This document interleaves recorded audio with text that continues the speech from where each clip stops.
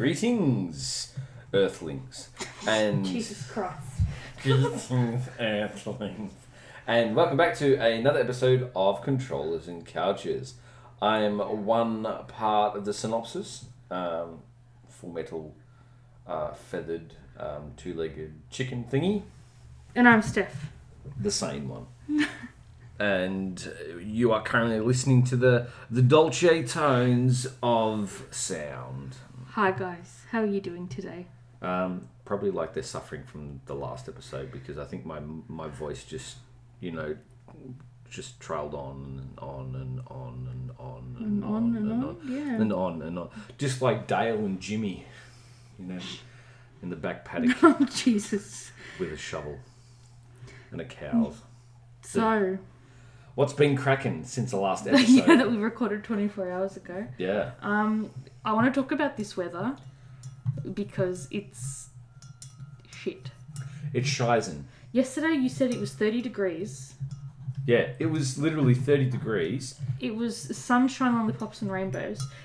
I did a few loads of washing and they all dried within 90 minutes. Yeah. A full, completely packed clothesline. Didn't even need to rotate clothes. And today it's 15, not that I'm complaining, I prefer cooler weather, but it's 15 degrees and very windy. Is it going to rain? I don't know. But I don't understand the disparity between 30 degrees one day and half that temperature the next. It's just how the rolls, happen. But we're supposed to get this weather in September, not October. I think everything, even like the weather, was in quarantine. I honestly don't blame it. Or what happens if all this time they've been cloud seeding and shit? I'm actually glad we're recording slightly earlier than we normally would because apparently there's going to be a massive thunderstorm at 6 p.m. So batten down the hatches. Lucky bin night already happened earlier in the week because the bins would go bye-bye. Yeah. But also, too, talking about going bye-bye, you watched me try and C4 a vehicle last night. You saw me throw the C4, detonate the C4, and nothing happened until they'd gone past. Then it exploded. You want to know something more frustrating? I had to do this ribbon for season 6 where you have to only do 3 executions, and for 3 hours, every time I went to execute somebody, a teammate, aka Michael, would kill the enemy before I could complete or lock onto the execution. Yep. Oh yeah. And I was not a very happy camper. And then it also made me realise so it took me pretty much forever to get to Juggernaut. I finally, I do drop zone and I get a Juggernaut, like straight away, first go. And it's like, are you kidding me? Because now, but I guarantee you, as you said, there's going to be the challenge at somewhere further down where there's... Let me have a look. To get the Juggernaut and I, won't get a chance to do it again. It was frustrating, to say, to no end. I'll have a look at what they are. Because Cloud Tracker, I think, has the updated list. It's probably like calling 10 Juggernauts or something. No jugs. Oh, great. How many vehicle kills, though? 40 vehicle crashes, kill 15 vehicles. Which isn't too bad if you go into multi, I guess, and you just do like the VTOLs and stuff. Yeah. But yeah, so that is that. Yeah, do you want to do quiz first? Yeah, let's do the quiz. Because heaven forbid I forget to do the quiz. Yeah, we've got to do the quiz. Today's selected quiz is the colour of your aura. We're really running low on Halloween content. Is it orange? Is determined by how you carve this pumpkin. Well, allegedly there is this technology. I don't necessarily believe it. But it's a form of photography where it lets you see, like it captures the colour of your aura. Interesting. Personally, I reckon yours is a blue one. Like a bluey green, like a sea foam. Yeah. I definitely think mine is red. Interesting.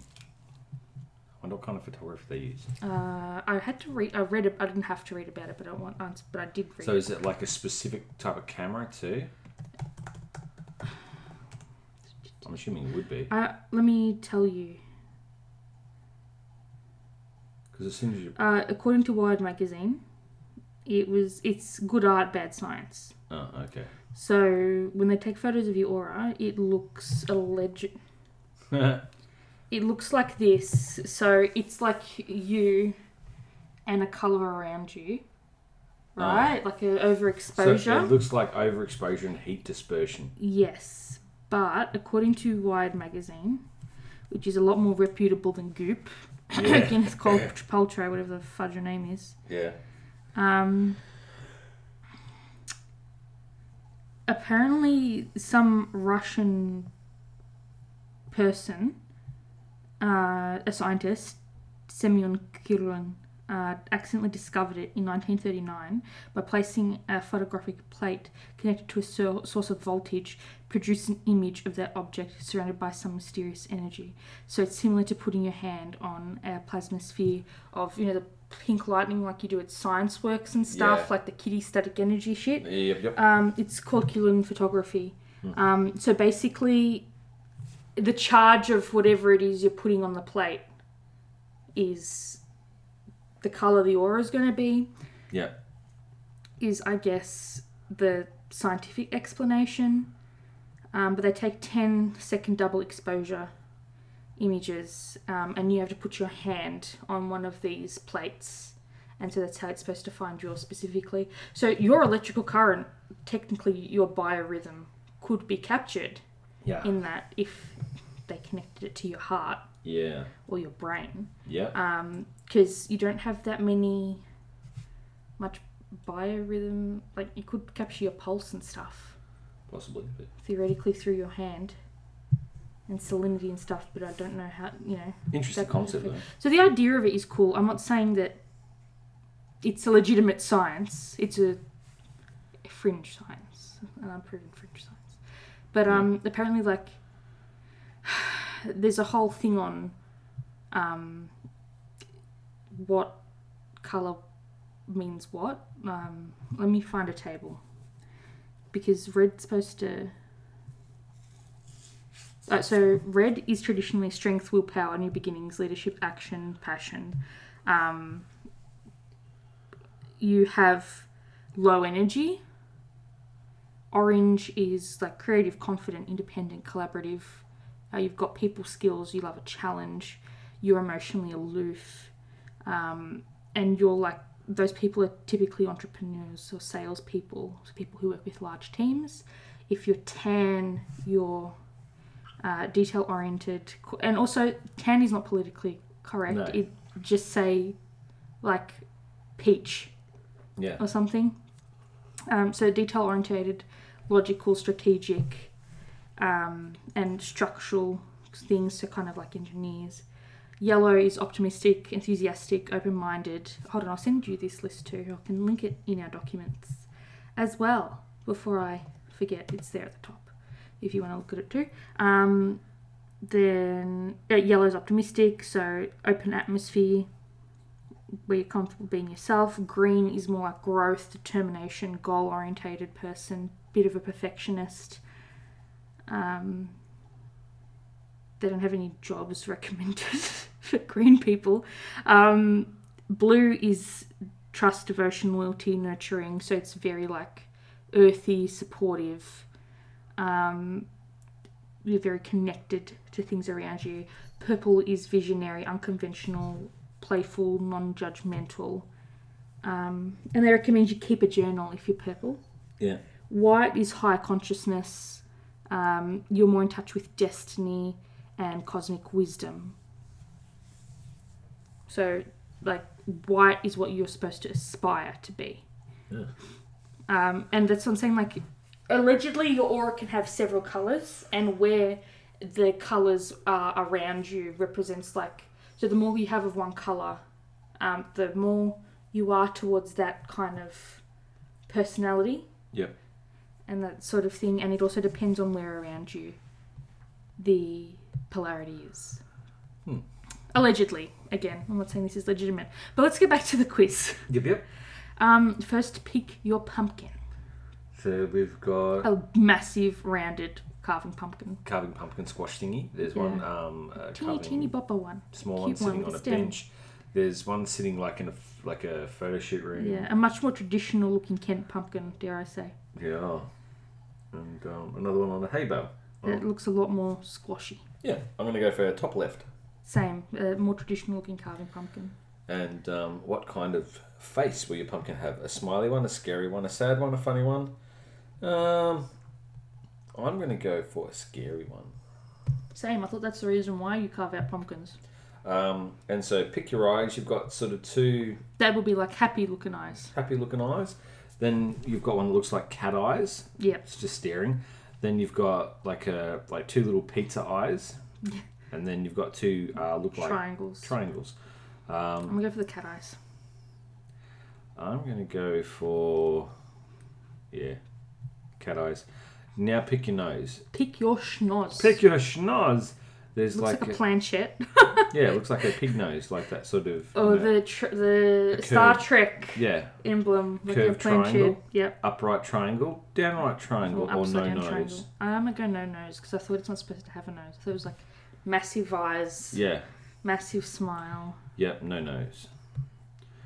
Pick your mouth. So you've got like an upside down mouth. Yep. With like almost like a frown. And then a small one with 3 teeth. And then a small open one, like a ho ho ho ho ho one. A massive wide grin, big gaping mouth, like a traditional looking one with 3 teeth. Yep. And then lots of teeth. Yeah. One. I'm gonna go for the lots of teeth. The more sinister looking grin. See, because at this point I'm going the same, so... It's alright. Go with what you want. Yeah. And then finally pick a place to display it. So you got the porch, you got the window, you got the garden, and then you got the backyard. Can you tell me why there's a picture of a kitchen where it says garden? I don't know. So do they mean kitchen? They might mean kitchen. I think they mean kitchen because whatever they've done this one, they've stuffed it up and like put... Wow.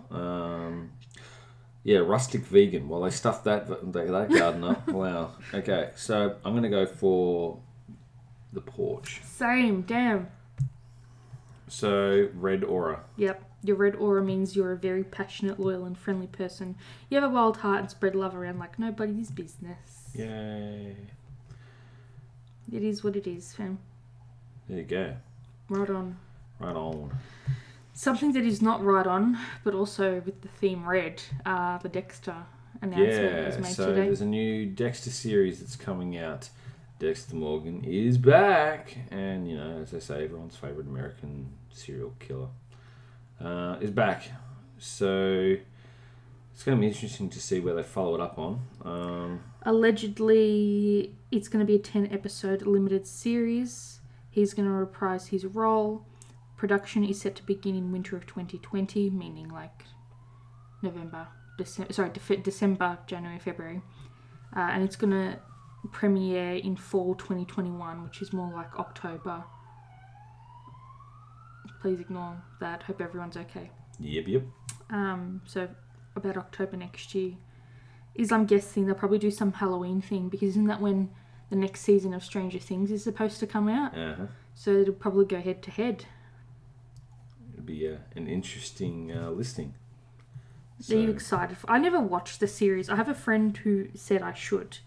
But you watched it all, didn't you? I watched bits and pieces of it. I just kind of got caught up watching other things. But so you know about the ending, obviously. Yeah, I know about the ending. I had it all, spoiled for me, so I know. Generally, that was the big thing. Everyone was talking about it, so I was like... So you excited for this? Like, if they fix it? Do you think they'll fix it, or think they'll botch it? Botch it. Yeah. I'm more interested in the new Stargate. Oh, there's a new series. Stargate. Apparently there's a new Stargate series, so... Yeah, I'm looking forward to that. Because Cool. I'm a big Stargate fan. Obviously, the first movie, that was pretty cool, and then it just all stemmed out from there.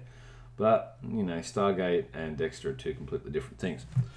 And also, I suppose, with everything that's going on in Egypt at the moment, with all these, let's just open up all these sarcophagi. Yeah, brilliant. There's bound to be something going on. So what are they calling it?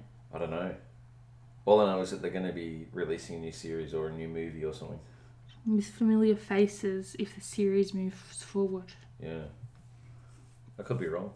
But I'll definitely know that we'll get more Star Trek before we get Stargate. But, yeah, Richard Dean Anderson looks really old now. Maybe do they have captains, admirals like they do in Star Trek? I don't know. Yeah, they do.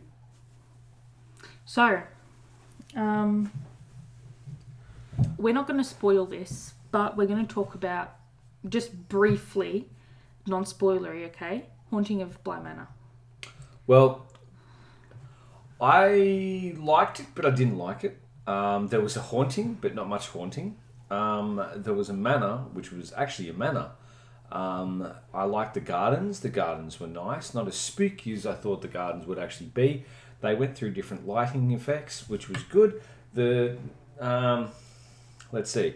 Obviously, with the haunting, you have ghosts. Like, you wouldn't, not go into a haunting series and expecting no ghosts. So the good thing is there are ghosts. If you want something if you think it's going to be as creepy and jump scary and in your face as Series 1 was, you're going to be a bit let down. Yeah. It's a different kind of take. I will say that the second last episode, in my opinion, is the best. Yeah. And that's all I will say about it.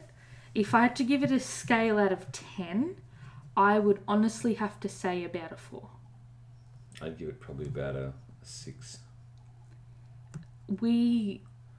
Not because we're those kinds of people, we didn't Google, but we literally picked out where it was going. Yeah. Within the first 30 minutes of the episode. Like, oh great, here we go. So it wasn't... You know how we said... Like, I distinctly remember us saying that the Haunting of Hill House dragged. Yeah. This one needed to be 4 or 5 episodes tops. Like, the 9 was unnecessary. And it just dragged on and on and on. Took forever to get through. But I'm glad we got through it. I'm glad it's over. But, yeah. Alright, any other... We haven't watched anything else to review, have we? There's some other horror movies that I think it'd be interesting to check out. However, they've all got really, really bad ratings. What ones? I'll have to... There's The Turning, which was this year. Also Ghost Wars, or Ghosts of War. We watched Dr. Sleep. I like Dr. Sleep, as we discussed. And we also watched Fantasy Island, which was... Not bad. Not bad.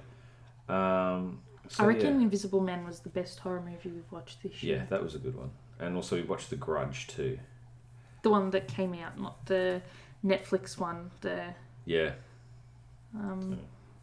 Yeah. But, it'd be interesting to see what else comes out because, yeah, I just want like a really, really, Halloween, get it together. But I reckon one day they are going to bring out a movie that is just off the chain. Saw, allegedly. Not so much Saw. Like, Saw is just... I've never watched a Saw movie, and I plan to keep it that way. Gore and lots of it. It's not really there's no supernatural. It's just horror. That's I get that not every horror movie or show has to have supernatural themes. Yeah. Right?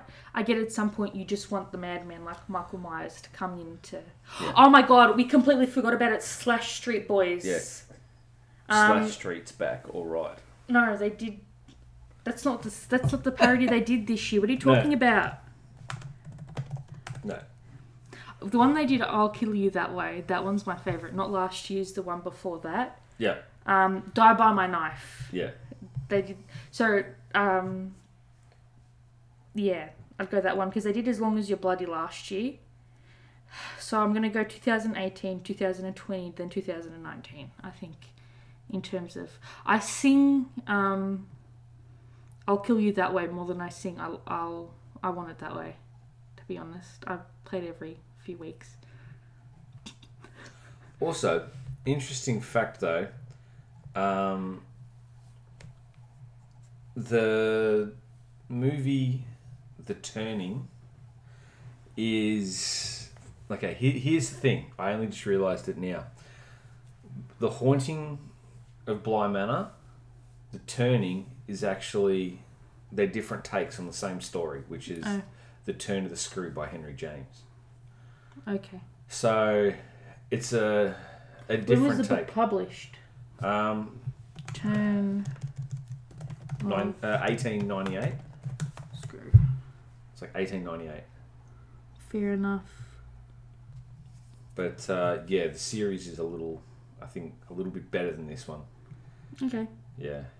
I'm happy to watch the movie if we can find it in terms of... But seeing, what sort of happens in this one is obviously going to be different, but less, scary, I guess. But, there's a few other ones, like, obviously... The rain prediction just went up from what I said before to 83. Woo! Humidity's going through the roof. It's going to be at just before 6 p.m, they're saying now. About 5, so... We better get on with it. Yep, getting on with it. Yesterday, how we were talking... it was yesterday for us, but it was the last episode for you guys. How I was talking about Christmas sales and how I bet you we're probably not... that we're probably spending more money shopping online than people would have been spending in stores anyway. Yeah. Remember how I was talking about that? I did some digging and I found some... stuff about it actually, and coincidentally someone from Chadstone, which is Victoria's premier shopping centre, someone leaked the COVID-19 Christmas shopping plan. Oh boy. Right? So Neil Mitchell, who's one of Victoria's big, not only the country, but in Victoria, he's one of the biggest. He was sent it.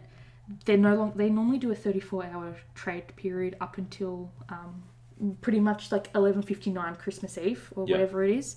They're not doing that this year, and he actually put up the whole. I think it was 4 or 5 pages, like a PDF. No, 9 pages. I'm sorry. And so what it is the Chadstone Shopping Centre, the owners, have put together this 9-page document that's going out to every single retail store within the shopping centre, right? So the Myer, the David Jones, the Typo, the Rebel Sport, everyone, right? The Dusk, the Bath and Body Works, everyone is getting this 9-page document. So it's like the cover saying, your guide to reopening, COVID-19 retailer handbook, Chadstone, the fashion capital. And then the contents page is centre update, safety highlights, social distancing, queue management, trading hours, parcel concierge, free online training, operational considerations, COVID-19 protocols, and obviously key contacts. So pretty much they're saying that the Chadstone team is committed to supporting stores through recovery.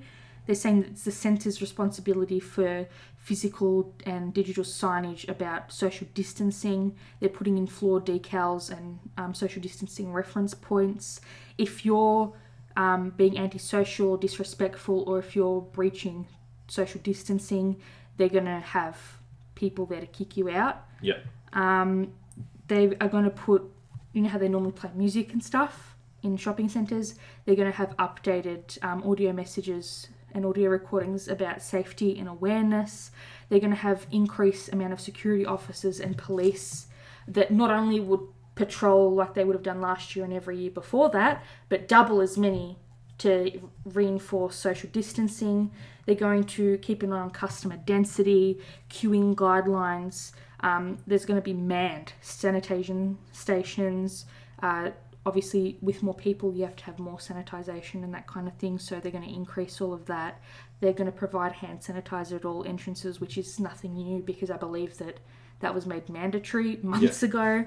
Obviously, they're going to keep the face mask and covering entry requirements, they're saying, and best practice and support for their retailers. But now it's the retailer responsibility to reconfigure their store to enable social distancing where possible. they have to provide their own signage within the store itself, which makes sense. Each store is in charge of how many customers are in that store at any given time. It's like controlling numbers. They want the stores themselves individually to have their own procedures for like touching and trying on items. Like when I worked in Miller's, it was a nut house. Yeah. You'd have literally on Christmas Eve and also like a week or two before, like a few days before Mother's Day, you would have up to 20 women waiting in a line to change, right? And they're all wearing, because you only have like one or two of every size. At most 3 for like size 14, 16 and 18. Yeah.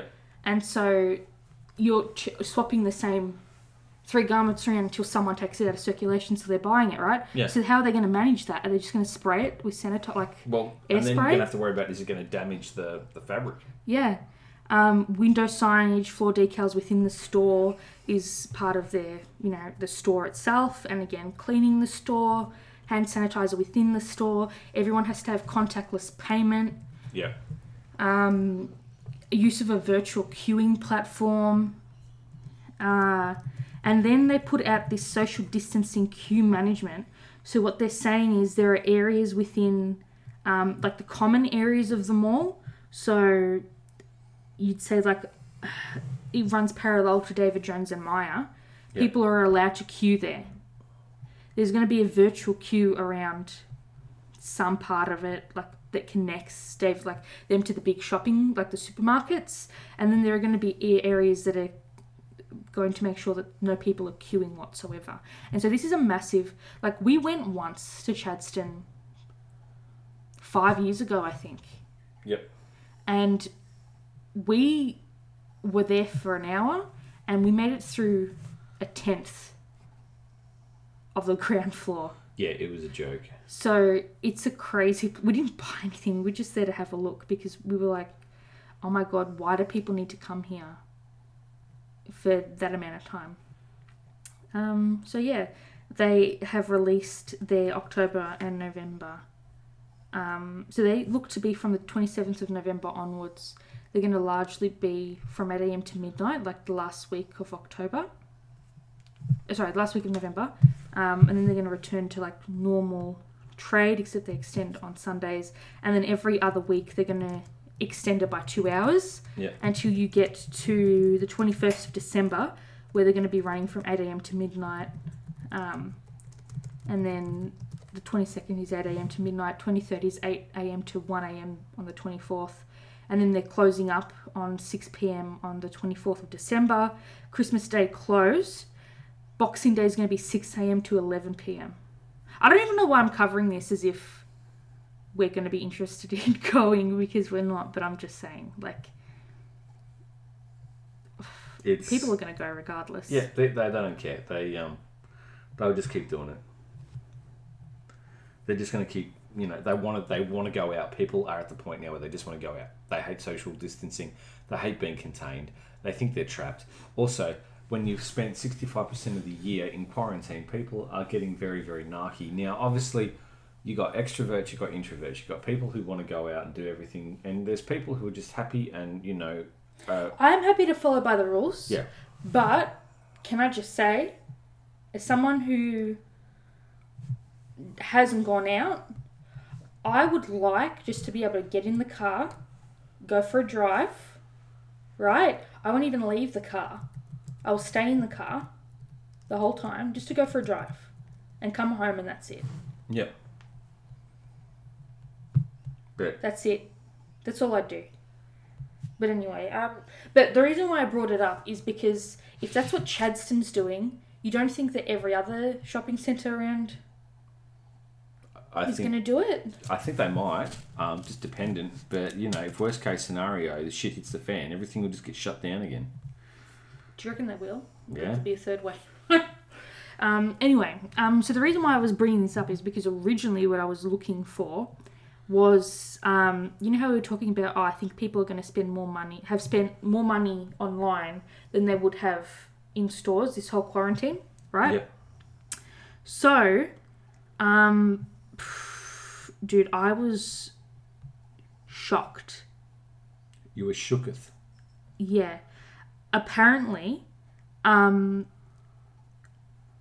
stores have been experiencing, well, like stores that are online from, this whole COVID thing, right? Yeah. Even though they're in a retail setting, like physical store, they have been experiencing Christmas-like volumes for the last 8 months, but they're still expecting to have a massive period. Jeez. Like they would have if it was a physical store.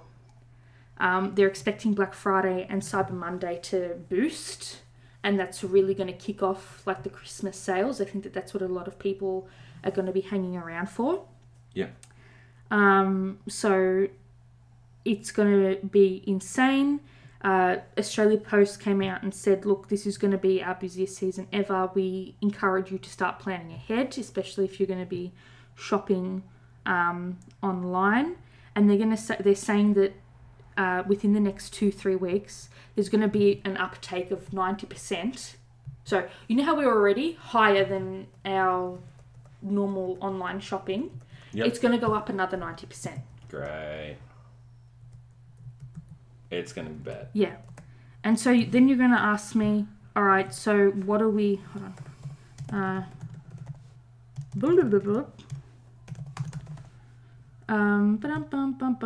So apparently, e-commerce thus far in the last few months, in New South Wales, it went up 51%. In Victoria, it went up 173%. Gee. Right? So they're expecting it to go up another 90% on top of the 173. That's massive. Like, that is ridiculously massive. So exactly like I said to you, Yeah. they're not losing money from this. No, they're not. If anything, they're making more money. Making more. And here's the thing. Anyone who's been unable to adapt their business model has been forced to close up shop. Everyone else has picked up the extra traffic. So by everyone else not being and online. they've ended up actually profiting from it. Yeah. Because you think about it, if the market is there, they're the only ones in the market. Everything is, benefiting. You've got no one else You've got no to take your competition. customers. Yeah. This has permanently changed. How Australia, people especially Victoria, Yeah. now shops. Exactly. So Exactly. yeah, to me that was absolutely shocking. Like I thought at most it would have doubled. You know what I mean? Like at Christmas time it would double. I didn't realise it had, nearly doubled now before Christmas came along. Yeah. So when is Black Friday? It's normally November, isn't it? Black Friday, Cyber Monday. 27th of November. So they've got like a month and a week to get it together, I guess. Potentially, but... And the thing is everyone will have to continue shopping online because the stores still have Easter stuff in them. So all the stuff that people want isn't it might be in the state, but it's in warehouses. It's not actually in the store. And they're not going to pay the staff to strip stores No. and put stuff in. No. For it's Christmas all specific. just there. So, they're going to just have sales on it because they need to clear the stock. Otherwise, they've just lost all that stock. Yep. So they need to still make money on it. Oh, boy. Oh, boy. So yeah. Yeah. Sorry, I was really interested in it after we spoke about it last episode. So I was like, ooh, I'm going to get some facts. Oh, yeah. All them facts. All right, are we ready for the main topic? Yeah, let's punch it. All right, I'm just going to have a of water. A sipple of water. A sipple. Okie dokes.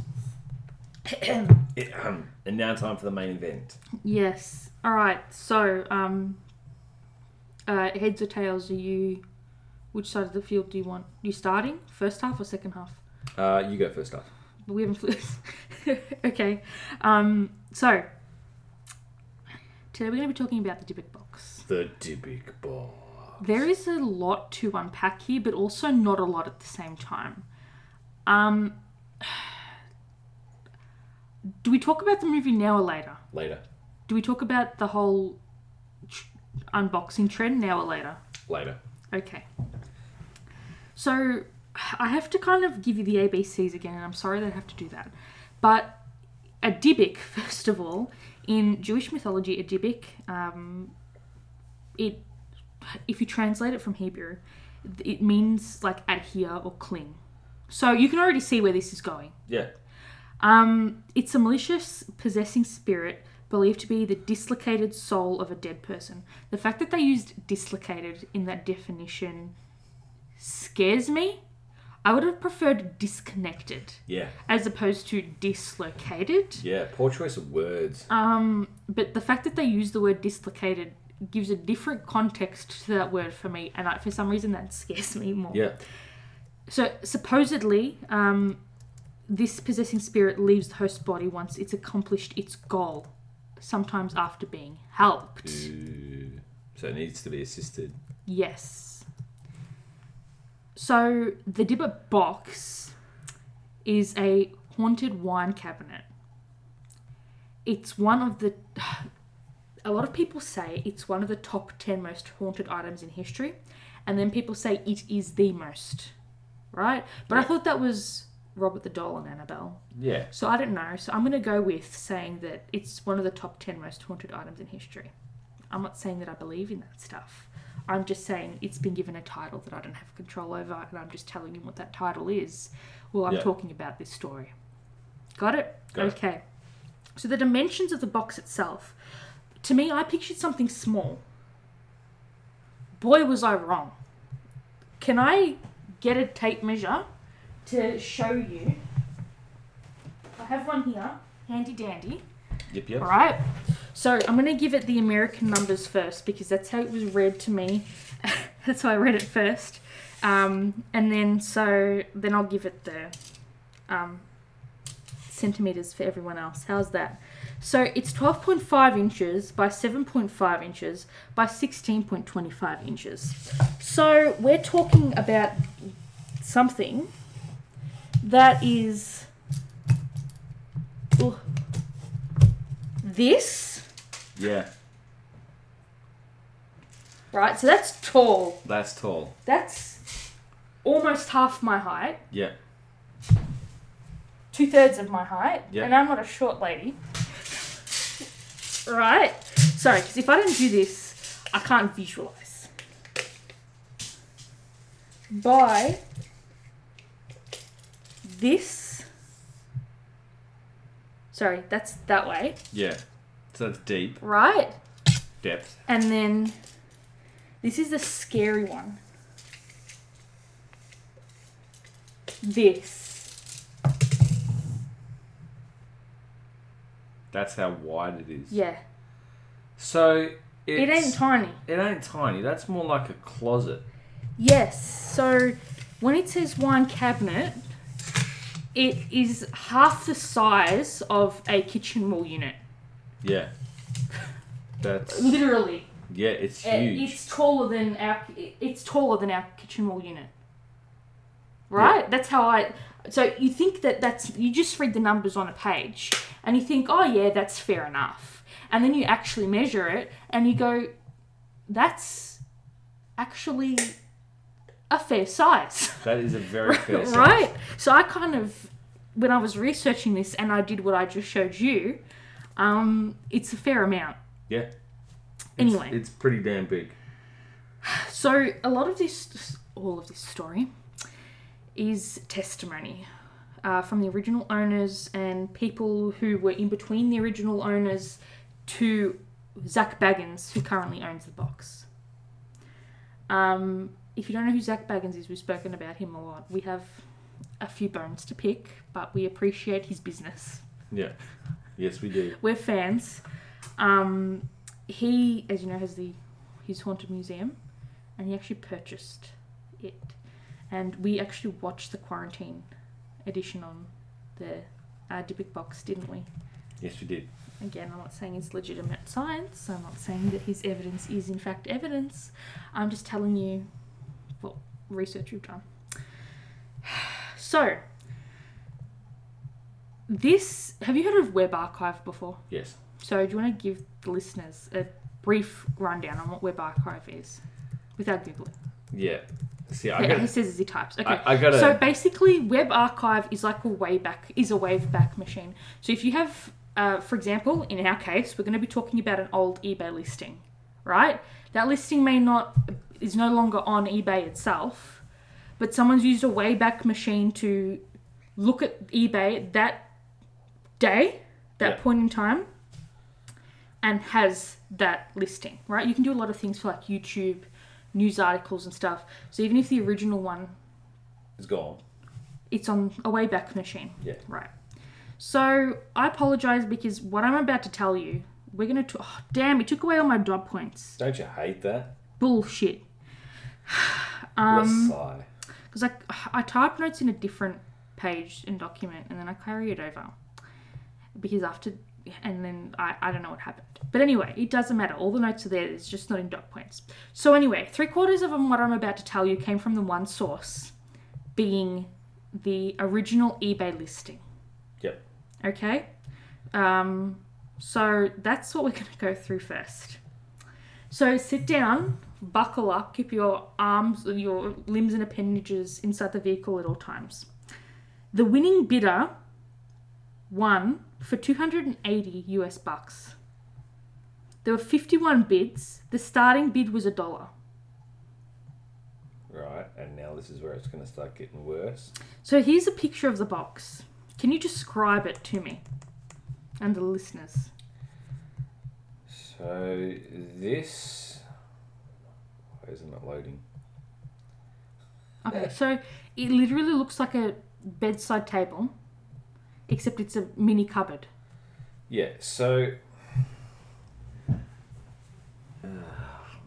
Is it not working for you? This is computing. Okay, so think of it this way. It's like a wine cabinet.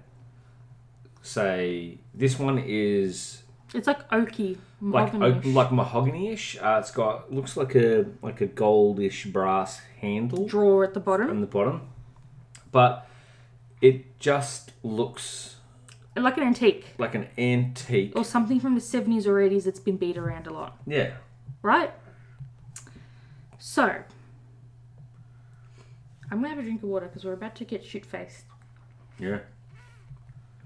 Okay. Well, all of the events that I'm about to set forth in this listing are accurate and may be verified by the winning bidder with the copies of hospital records and sworn affidavits that I'm including as part of the sale of the cabinet.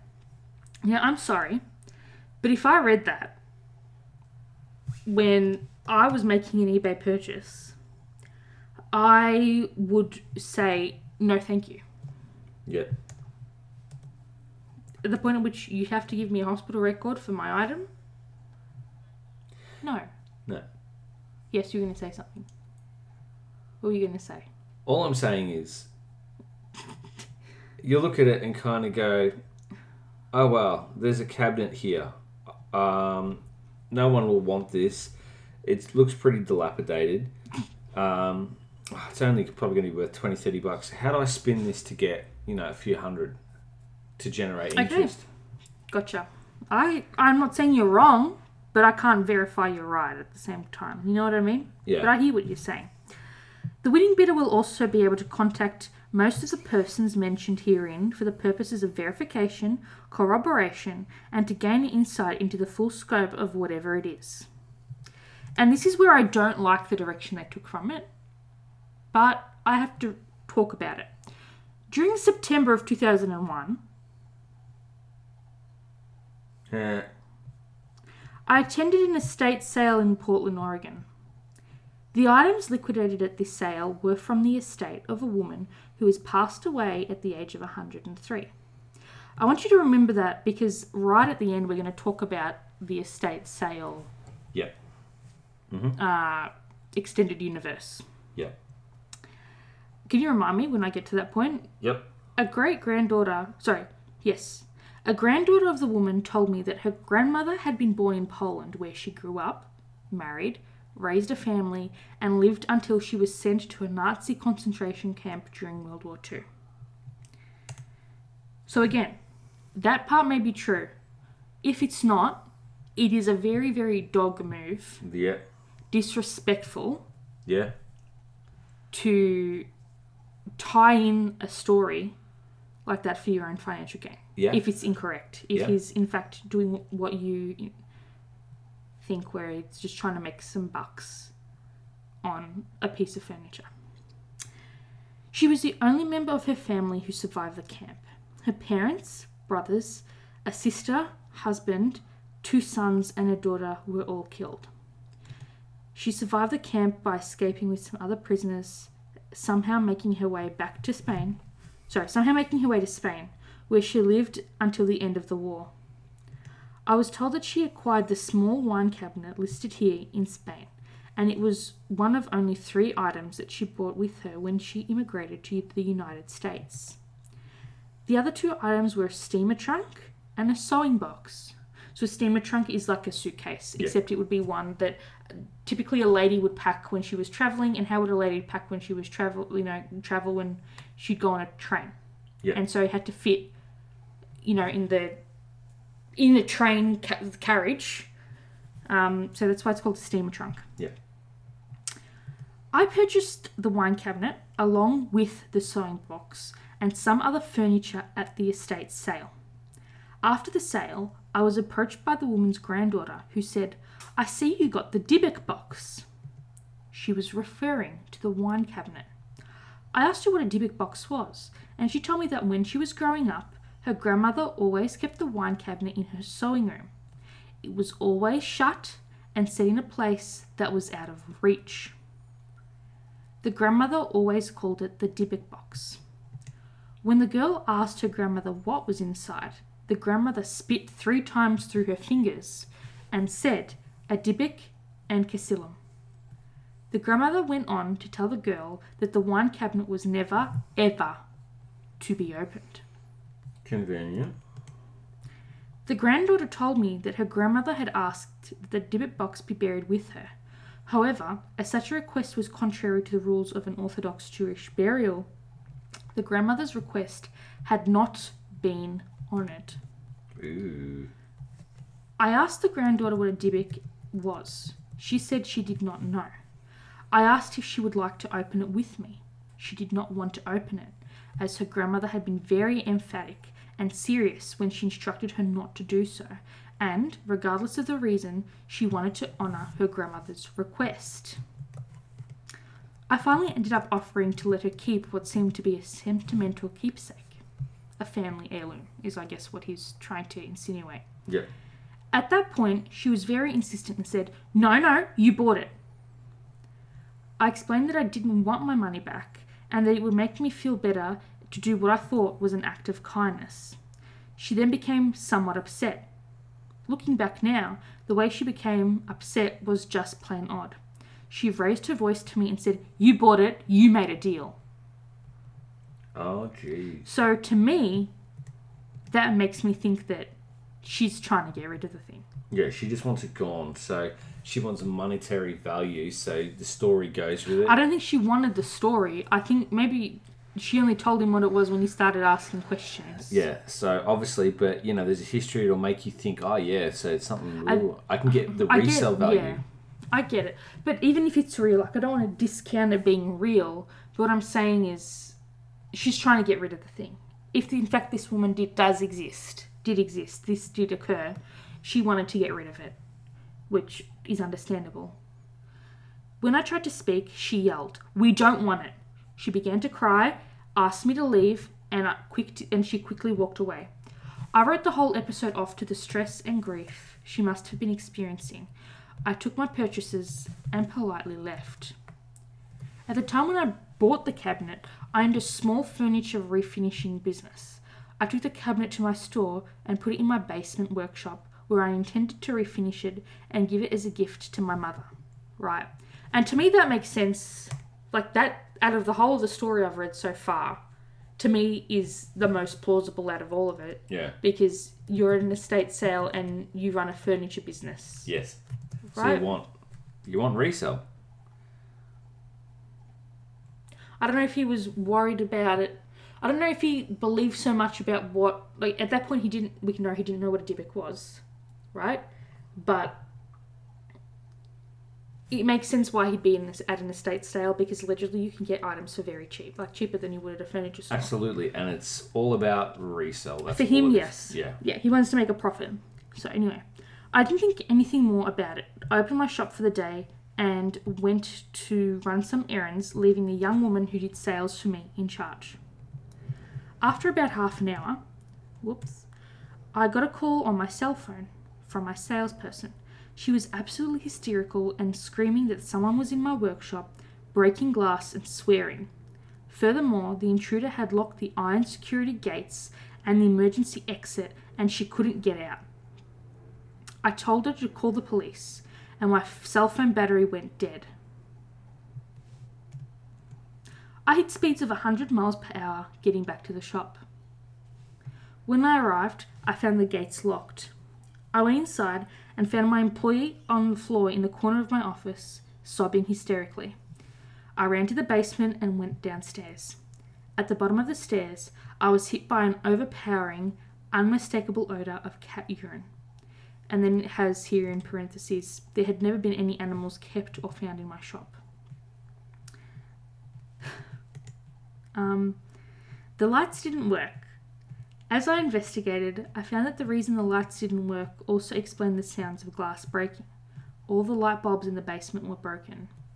All 9 incandescent bulbs had been broken in their sockets, and 10-foot-4 fluorescent tubes were lying shattered on the floor.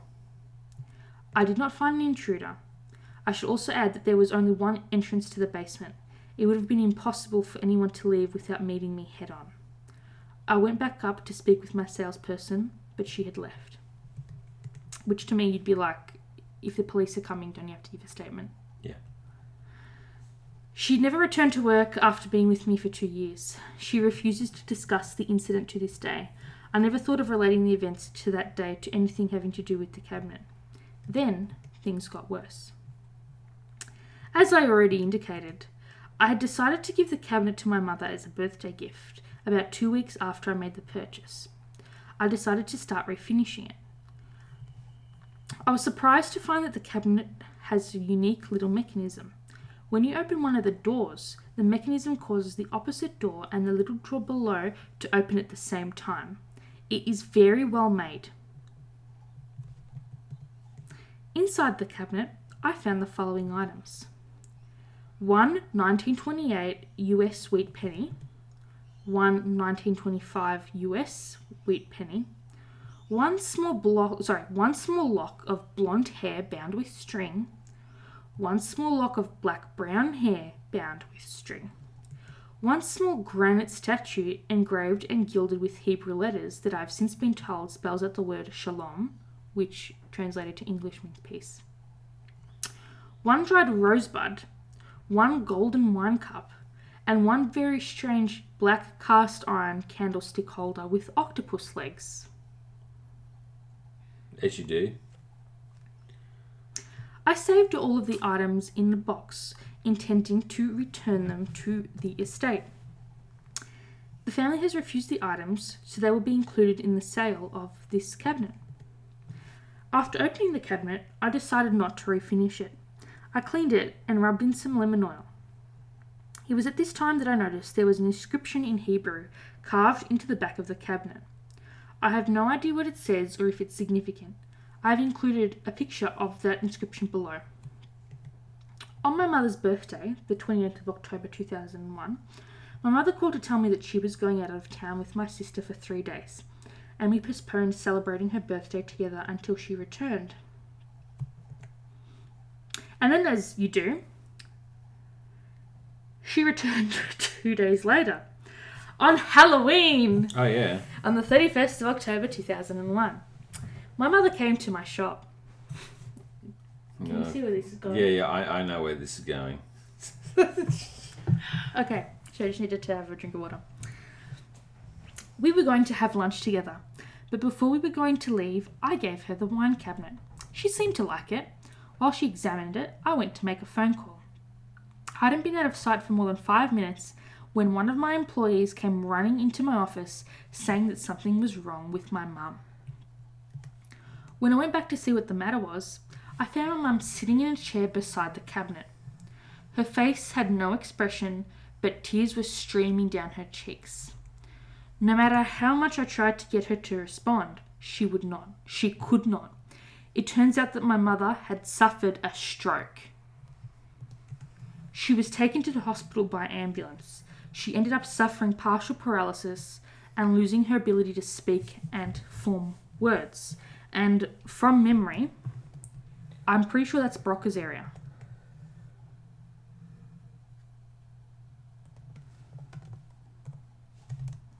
I can't believe the scientist has to look this up. Yeah. So No, it's not Broca's area. It's the other one.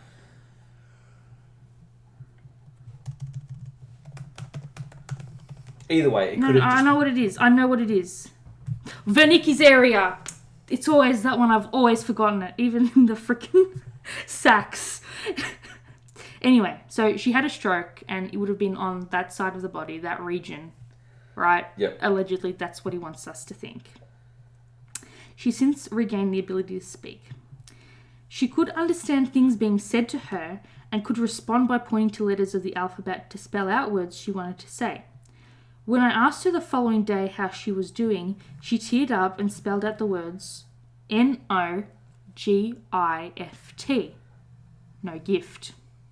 I assured her that I'd given her a gift for her birthday, thinking that she didn't remember, but she became even more upset and spelled out the words H-A-T-E-G-I-F-T. Hate gift. I laughed and told her not to worry. I told her I was sorry that she didn't like the cabinet and that I would give her anything she wanted if she promised to get well soon. Yep. Still, I didn't associate anything that had happened with the cabinet itself or anything paranormal. Frankly, I don't even think I've even used the term paranormal until this last month. I'll try to make this short now. Jesus Christ. I gave the cabinet to my sister. Could you imagine? Wow, like... Oh no, like my mum's just had a stroke from this box. Woo, let's pass it around the family. Yeah. But Could you imagine if the mother went to this daughter's house and saw the one cabinet there and had just imagine if like the mother had had a stroke, but she wasn't having a stroke. It was the fact that she'd been possessed, and then like she's in freezer mode, or her soul had been taken out by the box, and she was trying to communicate from the box, but because it was limited words. This is the most extreme form of gift giving re-gifting that I think I've ever heard of. Oh, fucking crazy gift giving if you ask me. Re-gifting, I think. Oh my god. So then the sister has this box, right? And she complained that she couldn't get the doors to stay closed and they kept coming open. There are no springs in the door mechanism, and I've never found that the doors came open. I gave it to my brother and his wife, Wow. who kept it for 3 days and then gave it back. My brother said it smelled like jasmine flowers, while his wife insisted that it put out an odour of cat urine. Ammonia? Yes, like in the store, right? Yeah. However, his brother smells jasmine flowers. Oh. That's what I said, right? So It's... so far it only seems to like his brother. Yeah. Right? Or maybe like the soul inhabiting the box is a female spirit. Okay, yeah, that could be Yeah. plausible. All right, so he hasn't re-gifted it to enough people. He's done his mother, his sister, his brother and sister-in-law, right? The next door neighbour? No. The male. And after his brother and sister-in-law have kept it for 3 whole days, they gave it back. So he says, you know who I haven't given it to yet? My girlfriend. Well, better give it to her. She asked me to sell it for her after only 2 days. I sold it the same day to a nice middle-aged couple. 3 days later, when I opened the shop for the day, I found the cabinet sitting at the front doors with a note that read, "This has a bad darkness." Oh, God. I had no idea what that meant. Anyway, I ended up taking it home. Then, things got even worse. Jesus Christ. Since the day I brought it home, I began having a strange, reoccurring nightmare. Every time I have the horrible dream, it goes something like this. I find myself walking with a friend, usually someone I know well and trust at some point in the dream. I find myself looking into the eyes of the person that I am with. It is then that I realise there is something evil looking back at me. At that point in my dream, the person I am with changes into what can only be described as the most gruesome, demonic-looking hag that I have ever seen. This hag proceeds then to beat the living tar out of me. I've awakened numerous times to find bruises and marks on myself where I've been hit by the old woman during the previous night. Still, I never related the nightmares to the cabinet, nor did I think that I ever would have. I'm sorry, but you've re-gifted it to 1, 2, 3, 4. 4 people before you decided to take it home, and at no point do you kind of go, it's the... Okay. Yeah. Okay. About a month ago, however, my sister and brother and his wife came over to my house and spent the night. The following morning during breakfast, my sister complained that she had a horrible nightmare. She said that she recalled having had it a couple of times before and went on to describe my nightmare exactly to the last detail. My brother and his wife froze as they listened and then chimed in that they had seen the exact same dreams during the night as well. The hair was standing up on the back of my neck and still is.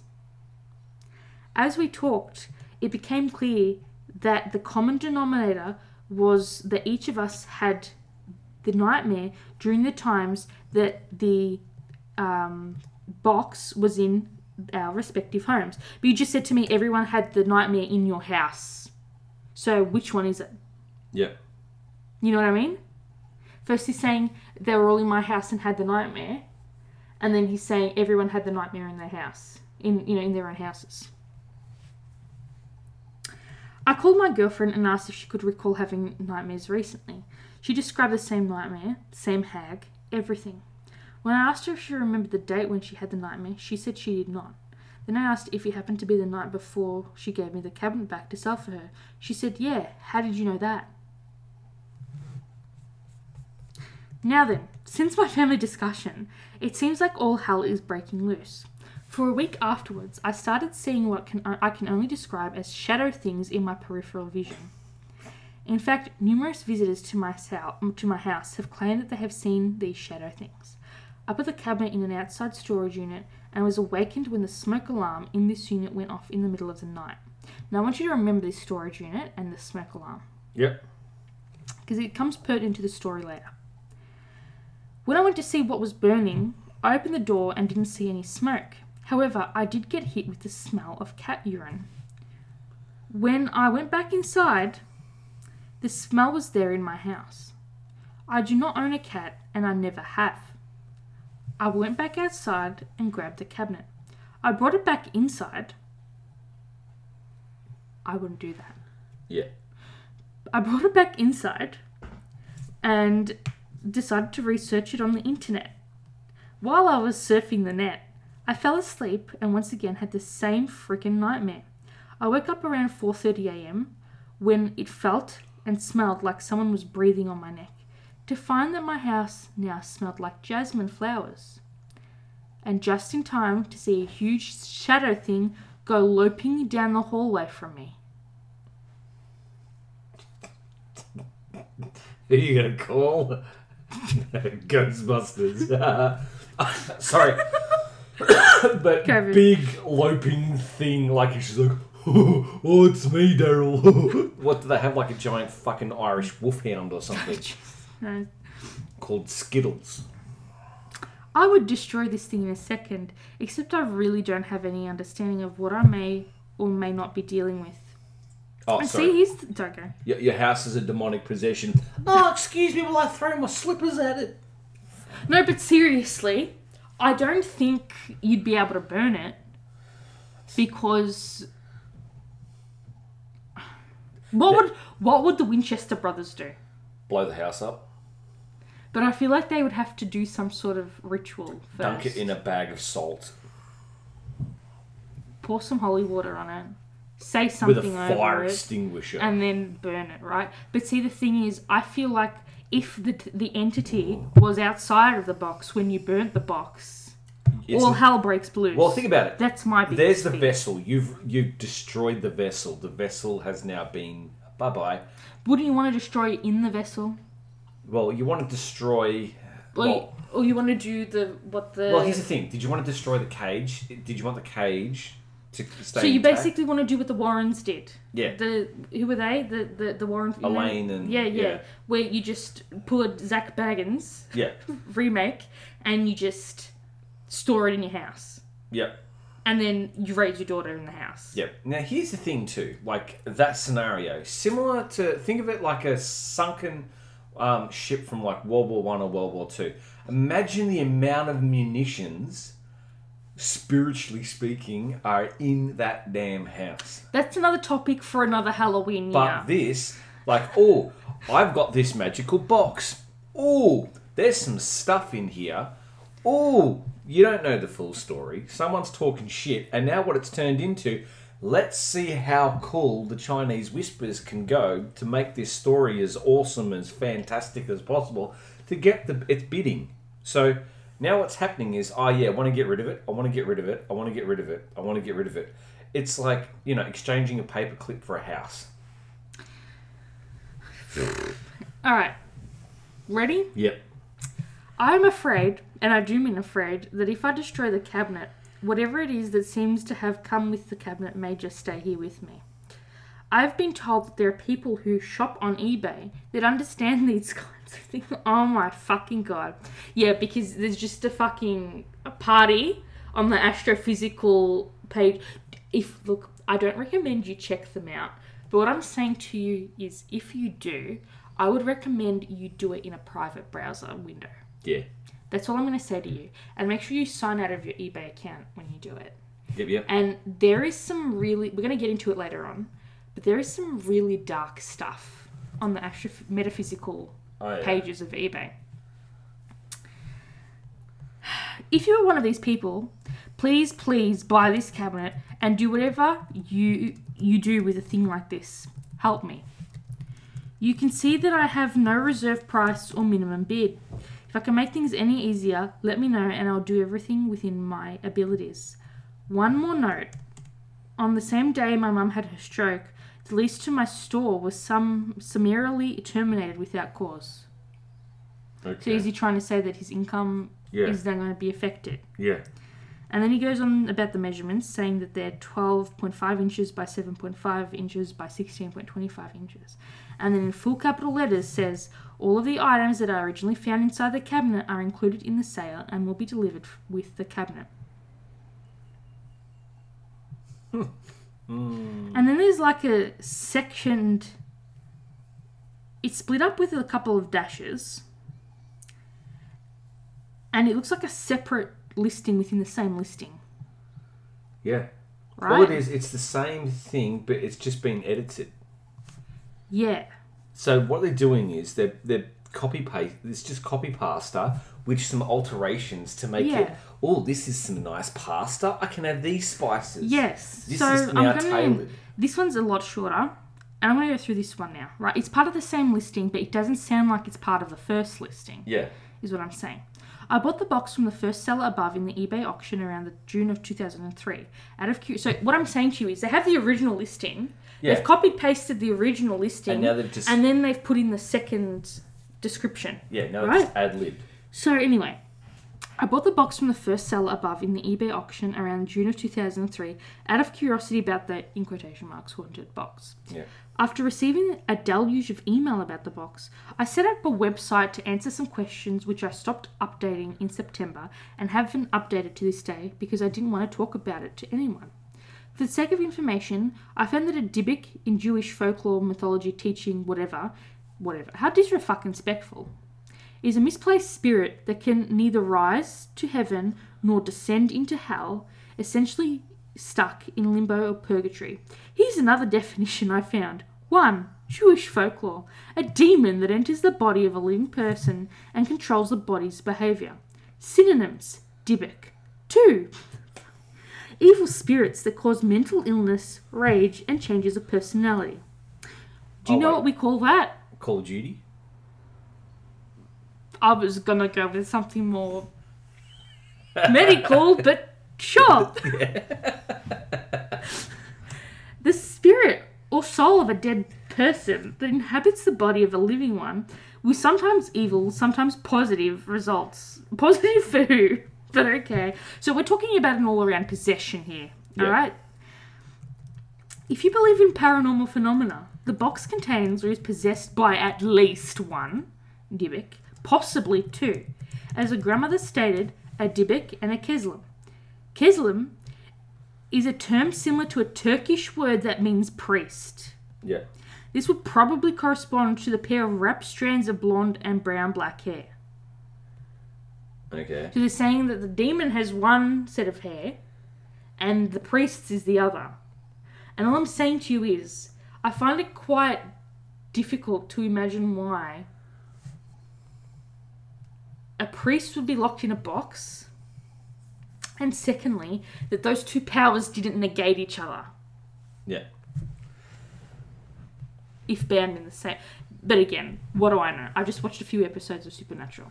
I am a metaphysical, whatever the hell the term would be, specialist. Yeah. The Hebrew carving on the back, to my knowledge, is a relatively common Jewish prayer. Hear, O Israel, the Lord is our God. The God is one. Blessed is the name of his honoured kingdom forever. Said frequently at times of fear, death, etc. I was doubtful of the haunted box, and I still don't believe in the paranormal. What happened in August and September is likely coincidental, so related as originally wrote down in the log. How convenient you kept a log, hey? On Sunday the 31st of August 2003, over the last week some interesting and possibly coincidental items of note have come up. Firstly, I share a house with 6 other people. We've been taking turns sleeping with the box in each of our rooms. 2 people are now complaining of burning eyes. One is listless and depleted of energy, and another became spontaneously sick. In retrospect, I would say it's allergies. A few days after these ongoing annoyances started, the air outside our house was filled with small bugs for several hours on a Friday. Weird summer stuff? ? Last night, Saturday, we discovered that the box, now located in the back corner of the house, had come mostly open, though it had been shut. So again, it's opening itself, just like it did for the sister. And it seems unlikely that anyone could or would have touched it. Wednesday the 10th of September 2003. Though it seems impossible to prove that the box is a direct cause of misfortune, we have definitely seen a tidal wave of bad luck. Strange odours now permeate the house. The dumpster out back overflows with trash and decay. One roommate suddenly got bronchitis, and I broke a finger. Okay, so let me put it this way for you. So the dumpster is overflowing.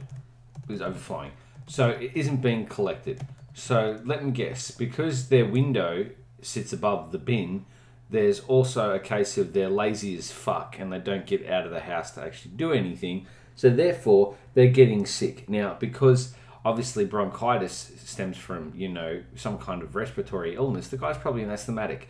So then you have the case of, okay, so now because we haven't, thrown any trash out or had it, taken away, essentially he's broken his finger because he's had to lift his fat ass, Far out, and wow. then otherwise he's gone out to try and move some space in the bin to put more trash in, and something fell and landed on his finger and broken his finger. The flies are there because you've got decomposing organic matter. It's not a fucking Dybbuk. What it is just poor fucking sanitation. Waste management. Yeah, so, jeez. Okay, well, I hope you're ready, because this is about to continue. Several mice have died in the engine of one car, and more electronic devices seem to be dying every day. This sounds like a really, really, really bad Tide Pod challenge. This box I feel really sad about dying, and that's an Xbox. Yeah. Toaster, TV, and watches. So what they've had is a power surge. Or, coincidentally, a lot of their batteries have died at the same time. Maybe this particular Dybbuk in the box was actually an EMP, which was triggered by opening the box. Well, that's what they say, that a lot of phenomena needs to drain energy, right? Yeah. And that's the whole idea behind the depleted batteries, because that's where they draw their energy from until they get stronger. So what is this, like a biochem lecture? No, that would be physics. Because that drains. It's not that kind of lecture. So this is where the person says, I don't really want to talk about anything between September and January. but even though we've already listed this 3,000 word passage. So I'll just say that I'm selling the box for now for a couple of reasons. 1. Around October 6th, I started feeling bad with trouble sleeping. This problem has persisted through today. Everyone in lockdown. I added that about us, as in, that's how we're living in lockdown. 2, I live alone now, and as of late, I have noticed replacing a lot of burnt out light bulbs and getting many unusual car repairs. Transmission fluid was burned out of the reservoir. 3, I've started seeing things, sort of like large vertical dark blurs in my peripheral vision. 4, I smelled something like juniper bushes or stingy ammonia in my garage often, and I have no idea what it's from. Most disturbingly, last Tuesday, 27th of the 1st, 2004, my hair began falling out. Today, Friday, it's about half gone. I'm in my early 20s, and I just got a clean blood test back from the doctors. Maybe it's stress-related. I don't know. Personally, I think it's male pattern baldness. Okay. What do I know? Here's also one other thing that I want to question. Half this shit, I know for a fact that, you know, if I walk into a building and I start smelling burning toast, one of two things is happening. One, You're having a stroke. Am I having a stroke? Also, which is a myth. 2, is a colleague, like, you know, inducing a large amount of carbon into the kitchen. 3, am I suffering something like a temporal lobe seizure? Do I have the onset of Alzheimer's or fucking dementia? But, you know, all I know is, you know, good old phantosmia, whatever this fuck it is, you know, if you start smelling random shit where you shouldn't, you should probably go get that shit checked out, because generally what it means, 1, mold, aspergillus, always fun. People want to talk about the Black Plague, that shit's nasty. But if you start smelling random shit like ammonia, I'm going to walk into what should be smelling like flowers. Wow, it smells like sulfur dioxide. You need to have the gas man come and check some shit. Maybe get that shit checked. Like, just saying. Just. And if you need a tip, not that I haven't done it because I don't own a house to need to get tested, but allegedly what you should do is say you smell gas. And then they send someone straight away. Yeah. Hi, I smell gas. Question, did you fart? No. Have you been cooking beans? No. Do you have eggs that have been in your fridge for more than 7 months? That's not what they ask you. No. But you get what I mean. Do you have small children? Does someone need a diaper change? Do you have a small dog which could be like a small camel? You know, stuff like this. Like, I know. I hear you, fam. I think, like, I've seen so many of these documentaries now. There's a little fleck of dust. We're haunted. Fucking hell. I've really stuffed with your psyche by making you watch this paranormal bullshit. It's funny though, because you know the first thing that's going to happen when we see a ghost. Can I please? This is what I'm going to do. G'day. Can I please see your license and registration? You know, it's a case of. Can I just say that there are a lot more dead people than there are living. When you really think about it. And all I'm saying... Planet Earth is a rotating compost bin. I think you mean cemetery, but sure. I don't want to be rude about people's beliefs and stuff, but all I'm going to say is, if there was something on the other side that was trying to contact us, whether it be from... Can you not do that right now? From behind... No, because you'll shake the microphone and it'll be terrible. Extra sound effects for the listeners. Get a soundboard. I will get a soundboard. Alright, Google soundboards. Okay, I'm going to Google a soundboard. All I'm saying is, we would... Supernatural. There'd be a lot more there'd be a lot more crossover try effects, is my thought. But it is what it is. Anyway, let's get back to this eBay listing. Anyhow, for personal reasons, I very strongly do not want this box anymore. I hope there's someone on eBay that will take this thing off my hands. I would just throw it away in the woods or something, but I know there has been some interest in it in the past. Again, they provide the original picture of the box, and these dickheads took a photo of the items in the box. Now, all I'm saying to you is, if this shit was truly haunted, if paranormal photography was real, we would see something. You would. In this picture. Oh, gosh. Yeah, these people fail. They fail big time. Okay. So, you know this person living with 6 people And a cat that they're not aware of? that they don't have? Well, judging by the ammonia, there probably is a cat there. They just don't know of it. Probably eating from the bin outside. Exactly. It's overflowing. That's what's disturbing and everything. that's why there's mice Or everywhere. perhaps there's a family of raccoons. Maybe it's like the prequel to Guardians of the Galaxy. Who knows? Dude, I don't know. I am Groot. Yes, you are. You're the Grootest Groot I know. Groot, yes. Okay, so this person turns out... To be a charlatan. Okay, so years pass. Eons pass. Not eons. This guy is suddenly named as Isuf Nietsky. So what you're telling me is, in the year of our Lord 2030, all the Dybbuk posts are gonna fucking combine and form Voltron. Right. Vatican monster. Ooh. Anyway, so this guy, he was a student at Truman State University in Missouri. Right? He jumped on buying, he wanted this box. This person, whose eBay listing I just read to you. Right? Yeah. And then after 8 months, he had it for 8 months, and then that's when he put the listing up. And then he sold this wine box to Jason Haxton, who is at the same university as him, and who heard about this box because one of his students was friends with this guy. Yeah. Right? And was this guy's roommate. And so they did a deal, and this guy thought, oh, look, maybe it's a historical puzzle. And Nietsky was like, oh, I don't want to destroy it because what if it came from somewhere? What if it was made for a reason? What is it and why is it?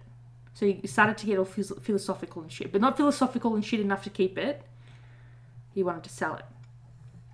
So Jason Haxton buys this box off him. This is the person who lives with 6 people, right? Who turned out to be a student. And it turns out that this guy's a curator of the University of Museum of Osteopathic Medicine. He also, as a side hustle, liked to collect religious paraphernalia. And then, he's also the author of the book called The Dybbuk Box that he wrote about with his experiences. Wow. And he has a website dedicated to the Dybbuk Box. Wow. Also, too, since this whole craze kicked in, by now this Dybbuk box should be worth at least a few thousand. At least, going 10 to 20,000. Must be. The resale value of this is amazing. The storytelling is quite substantial. It keeps getting embellished. Root cause. I want you to remember your monetary drive for the later. monetary drive, but also root cause. Yes. You can tell that it's being a little bit and ooh, but say for instance, if this was legit and the craziness was real, like real on point, this wouldn't be in an eBay listing. I'm pretty sure. What's the equivalent of the Jewish church? That's a good question.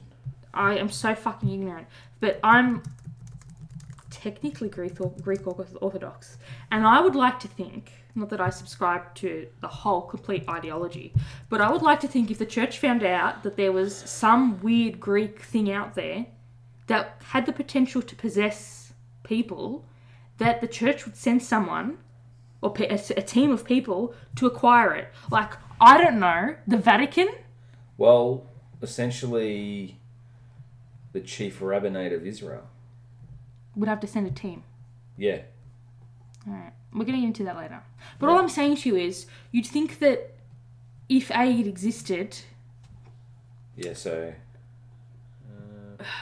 I feel like it would cause some rumblings in the spiritual world, right? That the rabbi would hear about. No? Or is that just me talking shit from movies I've seen? I don't know. But I'm just saying to you,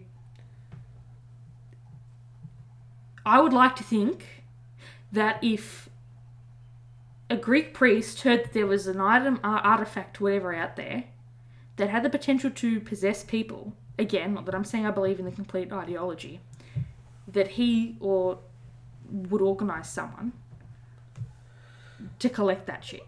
Well, the way I see it, the chief rabbinate in Israel and, Jerusalem would essentially be going, okay, well, I'm not familiar with their hierarchy, but I do know that they have two chief rabbis.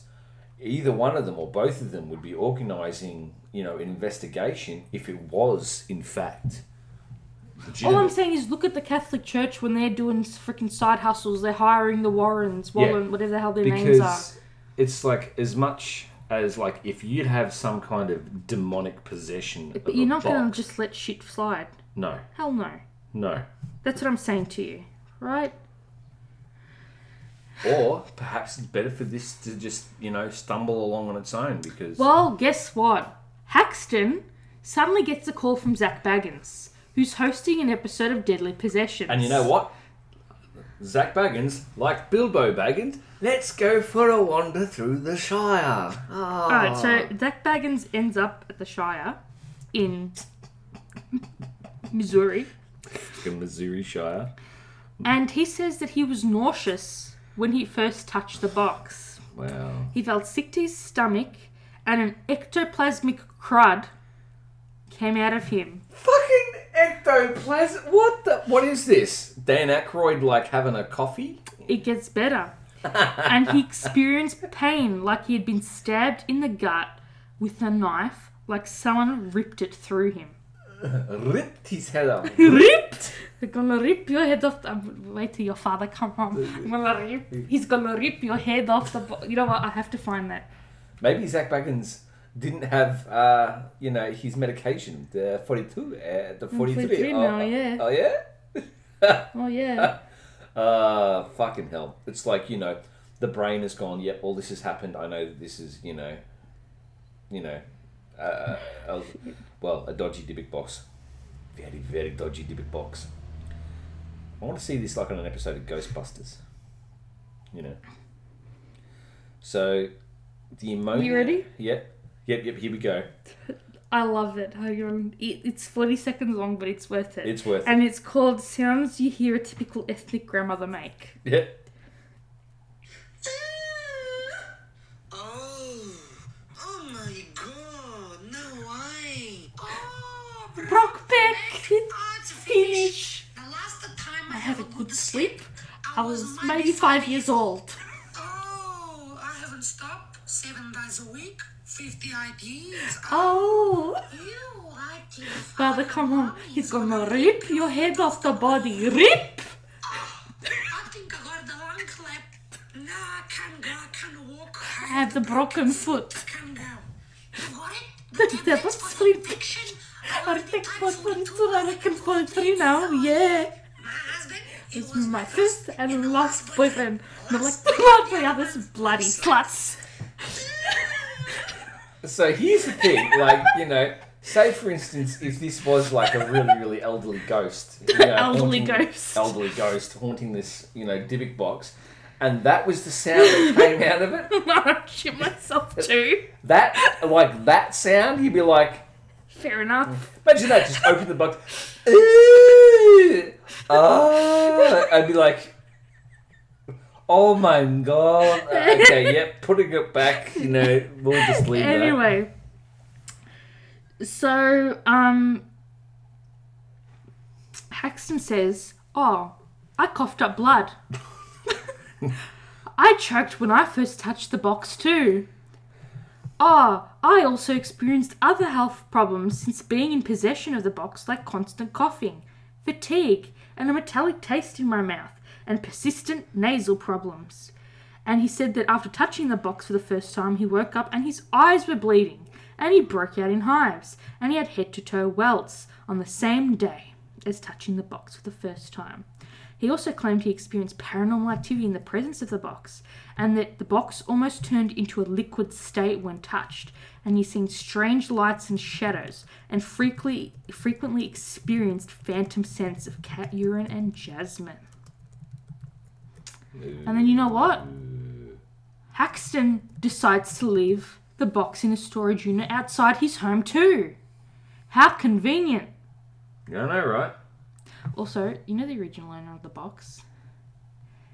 His name was Kevin Mannis. Do you want to know how he spells his surname? Mannis. Oh, God. That was very scary for me. Yeah. Because my surname is very close to that. But anyway, that's a different... So, just like the first owner, who bought it from the estate sale and left it in a storage unit, this guy decides to conveniently do the same thing. There we go. And then he keeps it in this storage unit outside his house for a while. And then he begins to wonder if something could be wrong with the story that he heard from the previous owners of the box and its origins and its history. This is a quote that he said in the show, the episode. He noticed several small details that could prove the history of it to be false. However, he needed to close these loopholes before he could write the book he was planning. For example, there were similarities between Mannis's mother and Havela. Both ladies were Jewish and died at the age of 103. In his desire to investigate, he called Kevin Mannis, who was the original owner, to ask him more questions about how he came across the box. So, the story is now starting to get more interesting. Someone's writing a book. Obviously, you got to make it... There's at least got to be something, like, fantastical about it now. Let me guess. It's actually... stems from like a plague or a war or some kind of, sort of subjugation of a population where people have survived, blah, blah, blah, Michael, it's about to get a lot more fucked up than that. Joyce. Okay. What you just said, escalate it. Literally, you hold on to your seat, buddy. We're getting there. Sweet, I get to hold on to my seat. So then the original owner, he's the son of the mother who had a stroke. Right? His name's Kevin Mannis, like I said. And he decides he wants to go to Haxton's house and they're going to research this together to see if they can get answers. And so they magically are able to contact the granddaughter of the original owner of the box who got it in Spain, right? And brought it to America. Her name is Havela. The granddaughter's name is Havela. And then they say that the woman who brought it over from Spain, her name is Sophie. Yeah. Right? So Havela's grandmother is Sophie. Yeah. So, Sophie... Sorry, that can't be right now because they've twisted the names. Hold on. Let me read that again. I think they fucked it up in their own story, right? I'm pretty certain the woman who brought it over from Spain is Havela, right? The grandmother, I'm pretty certain her name's Havela. So that's what I'm saying to you. This shit don't make no fucking sense. This shit don't make no fucking sense. I think the grandmother's Havela and the granddaughter's Sophie. That's how we're going to go with. We're going to roll with this until we're proven otherwise, all right? So anyway, so Sophie, the granddaughter, says that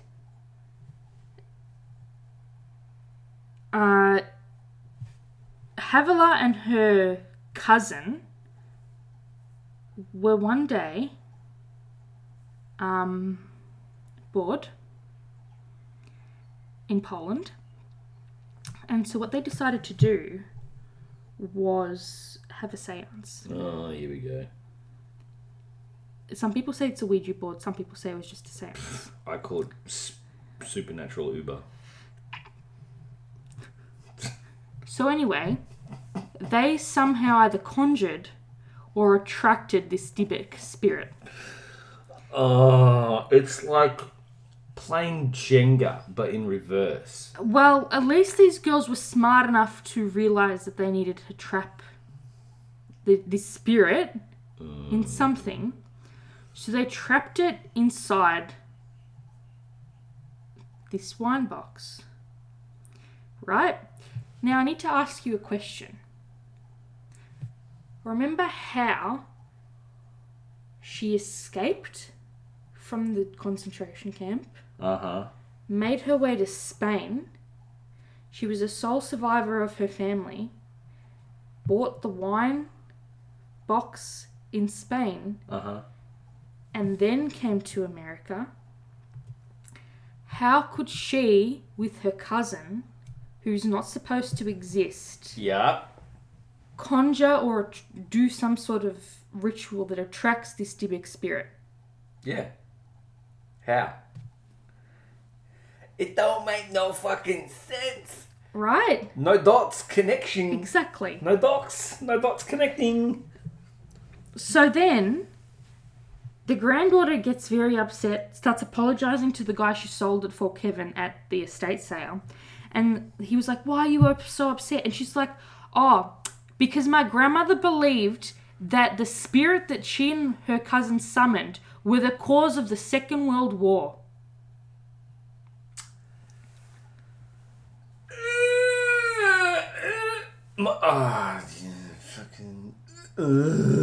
And then I did some research. And you know how... Unlike them. And you know how they were like, oh, it always happened starting in September? You know what also started in September? World War II. There you go. So did they deliberately choose that timeline? I think so. Or is that just a coincidence within the story, whether it be fabricated or true? I don't know. But here's the thing, though. World War II wasn't supernatural. It was man-made. Of course. But these poor girls, according to the legend of the story, believe that they conjured the Dybbuk and that's the reason why World War II occurred. Kicked off. Right. So then Haxton, not Kevin, who bought it at the estate sale, not the kid who bought it off the guy who bought it at the estate sale, but the next person down the line who bought it from the kid, you know, the one who's the curator. Yeah. He's like, let's do some more research. And he found that Harry Hamilton Laughlin who was known for the role in this massive eugenics movement, which helped inspire Hitler, and this is me just reading, and others to attempt to eliminate any races or people that he considered to be inferior. And then, intrigued by the paranormal phenomena apparently caused and surrounding the box, Haxton decided to have it looked at by a specialist in Jewish artifacts named Rebecca Edry.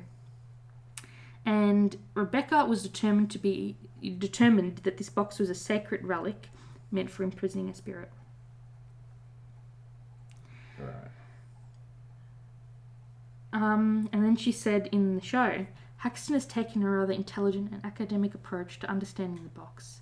He has enlisted the help of scientists, paranormalists, Kabbalists, and Wiccans to put the box into a more manageable state so he can help keep it. He believes the force containing the cabinet is neutral, but plays off who comes into contact with it.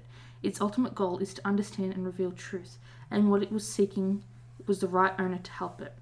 Now, my problem with that statement is, what the hell is a Wiccan gonna do to a Jewish spirit? Exactly.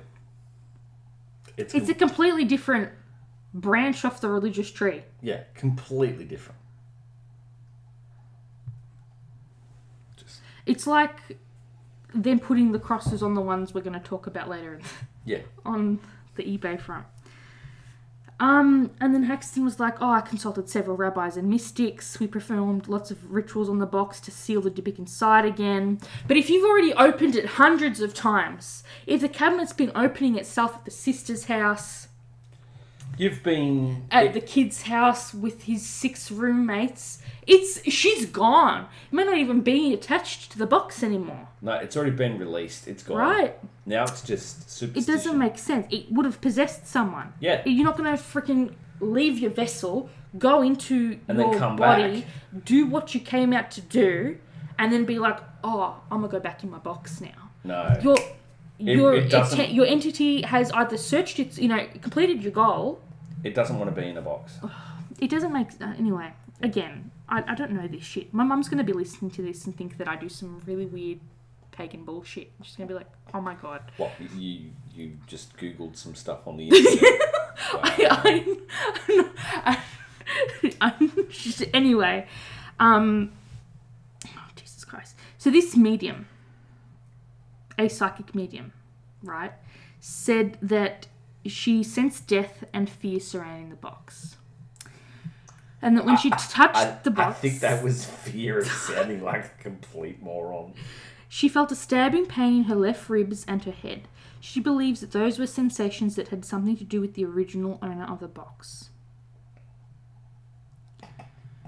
And then Haxton somehow eventually constructs an Ark of Acacia wood lined with 24-karat gold to replicate the Ark of the Covenant, which was put in place to secure the Dybbuk inside to keep it subdued, and then stashed it in his den for a time. And then he placed it in a military-grade shock-proof container and buried it in a secret location which he at the time refused to reveal to anyone. For the right price, though. I am going to nor confirm nor deny, but I'm about to tell you in 5 minutes. So he, for a time, refused to discuss the box with anyone. He evaded all questions. He pretty much stopped updating his website. He refused, he didn't respond to anyone's emails. And then he did this show after Zak Bagans contacted him. And then in the show, he was adamant that he buried it in the military box for 5 years. It was somewhere. So he didn't specify where specifically, but his secret location was somewhere on his 25-acre land property, right?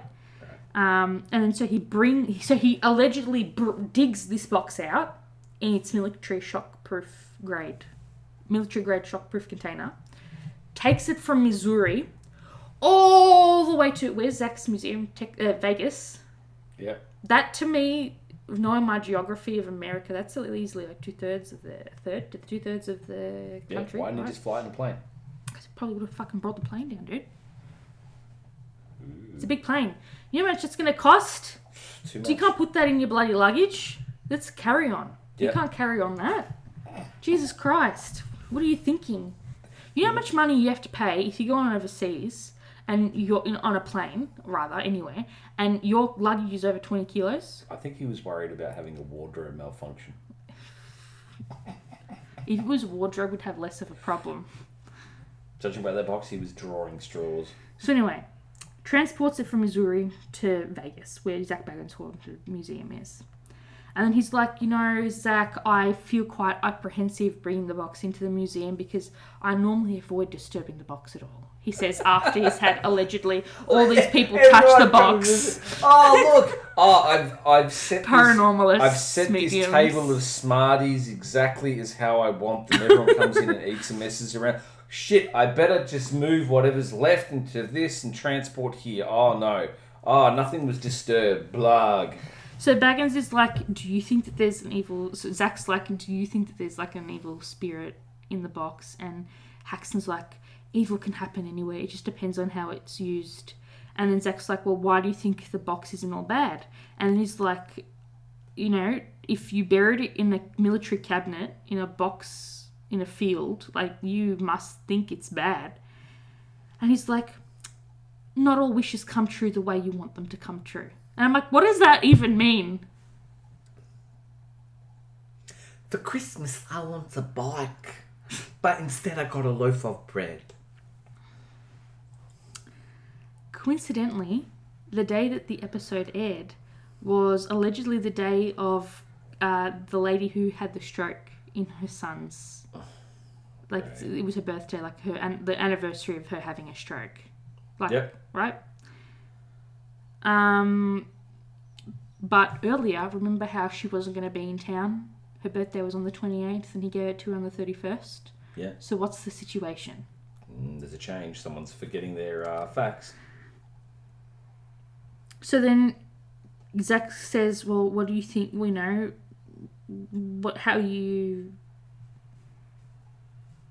you think someone's died around it? And Haxton's like, oh, look, I don't know. Apparently, there was a man dead outside sitting in a chair over the Dybbuk box. And I'm like, what are you talking about? Like, what dead man? Wow. Do we call that body of evidence? No, but I'm just saying to you, if you're telling me that you've stored it in the ground And people in your house and then people are dying and no around one knew Why would where you move it? It doesn't make sense. It doesn't. It's like, ooh. I don't know what to tell you, dude. I don't know what to tell you. And then anyway, so they continue filming the episode, and then they ask Kevin Mannis, the guy who bought it again at the estate sale from the granddaughter, and they're like, hey, do you want to come into this room alone with the Dybbuk box?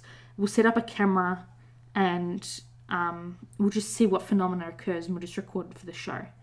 And this guy's like, look, I haven't seen it for 10 to 12 years. Sure, why not? So he walks into the basement of Zach's museum and he opens the cabinet, and then at the same time, lights in a separate room allegedly flickered. And then he shuts the doors again, and then he starts wandering around the room.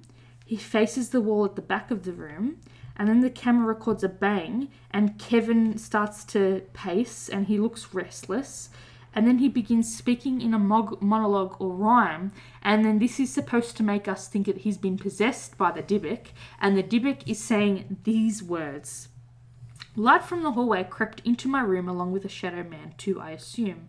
Never before had I seen such a form that could change as a canvas flame licks in a storm. Light as a monkey crept in on his knees, and he perched on the edge of my bed, if you please. I could hear in the darkness till you fall asleep, then I come to your dreams with a promise to keep. From the night time till morning I'll torment your soul. I tried to tremble, I covered my head, and took flight. He hid deep in my closet, peered out with delight. I'd just about fallen asleep when it started. It began when I felt something under the bed coming, as a stench from the shadow man's breath filled the air, and the silence was broken 1 inch from my ear, as the shadow man whispered, my boy, I'm right here. And then so Kevin starts muttering, laughing, making weird noises, and starts speaking in tongues. And then Zach and his team rush in there, and they're like, oh my god, we don't know what we're saying, we're going to try and snap you out of it. And then they ask if Kevin's okay, and he's like, yeah, I'm fine, I was just by the furnace in the basement, and I just saw a little bit of activity happening. And he said he saw, while he, in that room with the box, he's like, I saw wispy manifestations that happened to occur just out of the camera's view, coincidentally, conveniently. You know what I mean? Because you just have one camera, but whatever the hell. Yeah. And then Kevin's like, look, I don't think that this Dybbuk box is something that you should play with. And apparently he was quite shaken up. And so Zach and his team allegedly came out then and said, look, we heard other voices in the basement when Kevin stopped talking. But Kevin said he didn't hear these voices himself. Apparently that's also on video footage. And then if you watch the episode, apparently after Kevin comes out of the basement, he and Haxton are also taken to visit a synagogue and to speak to a rabbi. And the rabbi says that Kevin suffered a coughing fit and needed to leave. Right. Yeah. Almost insinuating as if he'd been possessed and cough, cough, right? And so Haxton's like, I believe that the spirit possessing the box is on a mission to show them the truth that the spirit has about the Holocaust. So we jump forward, and Zach Baggins, he really wanted this box. He wanted this box almost as much as he wanted to buy the Warrens. Yeah. Family museum. Yeah. But the son-in-law is like, never mind, dead body, allegedly. Yeah. So he bought it for an amount that was allegedly tens of thousands of dollars, according to TMZ. But again, no amount, like, unless you saw a money transfer, you ain't gonna know. It's all conjecture. And Zach says, look, I plan on showcasing it in my haunted museum, but I'm going to be displaying it closed and not open, which was in fact true up until quite recently. We're going to get onto that in a sec. And so apparently, say that I went to Zach's museum. If I wanted to be part of the tour that shows the Dybbuk box, I have to be over 18 years old, check, and I have to sign a waiver. Right. I don't know what the waiver details. Yep. I'd have to go there to find out. Set up a Patreon. Send Steph on a plane. Yeah. Not gonna happen. But either way, there's pictures of Zach looking at this Dybbuk box lovingly behind. What does that look like? Glass? Perspex? We don't know. So there was a thing that Post Malone is good friends with Zach Baggins. Yeah. And so he took Posty through his museum and... He took Posty through the mosty. And he has security cameras in, obviously, all the rooms of his museum. And they gave TMZ footage, as you do, of... Have you seen it? Yeah. Yeah. So basically what happens is they're in the room. Zach's taken the casing off it. Zach is there, it's just him and Post in the room. The door's 3/4 closed. Zach touches it. Post's like, dude, what are you doing? There's no audio. It's just the video footage in the dark, right? So it's black and white. Post's like, dude, are you okay? You can tell he's... I don't know what he's saying, but you can tell he's asking him, is everything okay? He swings open the door. It opens inward. And then he touches Zach to kind of shake him out of it. Yeah. Right? Zach lifts his arm and then in a trance pulls away from Post, steps back, walks to the back wall, and Post is like, I ain't having any of this. And he's making his way to the door and he's like, Zach's Post's freaked out. And then he's like, you can tell he's trying to get through to Zach. So he walks back. He's holding, what is that? I don't know. Is that a beer? Looks like a beer, yeah. And so they walk around it. So you can tell that Zach is back. And then Post is really trying to get through to Zach. And then, so they're talking. And then something else happens. And then they both run out of the room. And Post is pushing Zach out of the room. So they allegedly saw something in the room with them. Yeah. Right? Okay.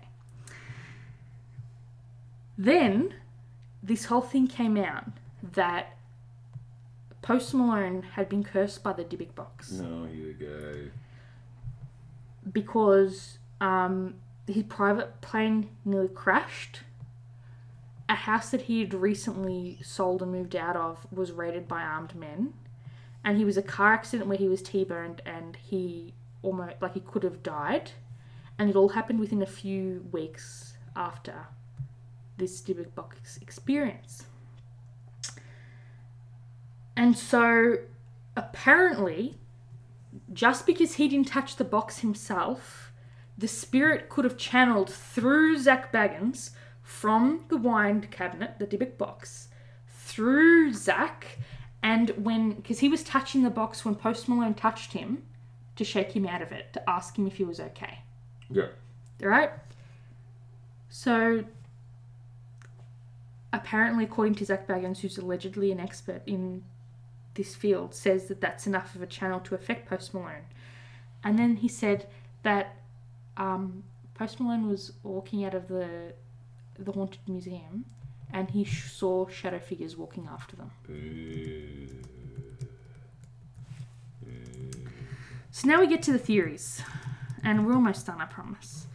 If you can't tell that we're already skeptics, the story has no verification. These are all alleged owners. Some people, such as a student, haven't really been tracked down and their story is verified. The original, the person who bought it at the estate sale again, Kevin, he said that he reportedly received from the relatives of, the previous owner's statement was never verified. So the granddaughter, no one's spoken to the granddaughter. Kevin Mannis, at the time, was an aspiring writer. Yep. He wrote a book about his experience with the Dybbuk box. And that's what was based around the source material for the film that we watched, that we love. Does that not wreck the movie for you? See, You know, The Possession? yeah. See, it's funny because The Possession, like when you really look It at was The Ring. it was like The Ring, but No, it was The Ring. The item was The Ring. yeah, but it was like a Oh my comedy. god. I don't know if you guys can hear that, but there's wind outside and it's turned like Yeah, end of the world yellow. yeah. It could be the Dybbuk. Someone's Dude, opened can the you Dybbuk. don't fucking do that. It's for Don't the, fuck with shit like that. it's for the listeners. The listeners need this. Michael, They want seriously, this. it's dark. I can hardly see you except for the light shining on your face. Dude, I don't. I'm a lemon. You will be a lemon when I'm done with you. Anyway, so he wrote this story. He's obviously profited off it. There's also the common argument against the existence of cursed objects, you know, about curses and hauntings and the exaggeration of unfortunate stories and unlucky events and cause and effect. You know what I mean? Just because there's cause, it doesn't mean there's correlation. Doesn't mean that something's cursed, haunted, or a demon. Apparently Chris French, who's part of the anomalistic psychology research unit at Goldsmith College, said that they were already primed to be looking out for bad stuff. If you believe you have been cursed, then inevitably you explain the bad stuff that happens in terms of what you perceive to be the cause. Put like this, I would be happy to own this object. So I'm sorry, but if someone from a research unit in the field of anomalies is insinuating something's a bit exaggerated, I'm going to take that specialist's view. If he's saying it ain't nothing, I'm going to say it ain't nothing. But again. So yes, Jason Haxton says, look, I don't know if the box is neutral or good or evil. I just believe it was designed and equipped to move a person toward their innermost desire or wish. And then whatever the wish is for that person, it could be good or bad. If there is a mysterious force with the box possessed, you know, vesseling, it's not clear what it wants, and so on and so forth. And Jason Haxton says that, you know, it's just about the person. He makes it sound like it's about like positive and negative energy. So if you're a negative person, the box is gonna, or the entity within the box will make you do negative things. Or if you're a positive person, the box will bring you positive stuff. Yeah. And so on and so forth. So yeah, ultimately the cabinet itself exists, whether it's a Dybbuk box or otherwise. All I'm going to say is, if it was a legitimate item, you can't tell me that a chief rabbi would not grab that thing. Yeah. So, I don't know if you guys know about this, but there's a lot of dark web unboxings, so people buying allegedly boxes from the dark web and unboxing them, right? That was a trend for a while, even though they're not really from the dark web. That was all a sham. True. But then came to be Dybbuk box unboxings. So these are, I'm going to say fake, but you can watch the YouTube. There are literally hundreds. Yeah, no. It's the same people. I'm not going to give them any attention on their names and stuff. But all I'm saying to you is, except for the Paranormal Files, official Paranormal Files. Yeah. You have to watch that video. I know it's long, but it's worth it. And I'm not saying the way they handle it is, we question their integrity today, but years ago when they made that video, it's like they take a stance very similar to the one we're taking right now. Yeah. But yeah, the movie's a good movie. The listings are very weird, and again, they put shit in them and on them that have nothing to do with the alleged Jewish mythology. So, for example, they like to sell them smeared with wax. Yeah. And they say, they're unopened, so you're just buying a box, and even if there's nothing in there, you expect there to be nothing in there. Yeah. And some people get really artsy craftsy, and they like to set, which I think is quite rude in itself, but they said a crucifix Yeah. on the box, and it's like, so you're putting a Christian icon on a box that has, on something that's attached to a mythology that is not Christian. That doesn't make sense. No, it doesn't. But that is it. That's that. That's all I have for you today. Yeah, go watch The Position. Possession. The Position. Sam Raimi, 2012. Yeah.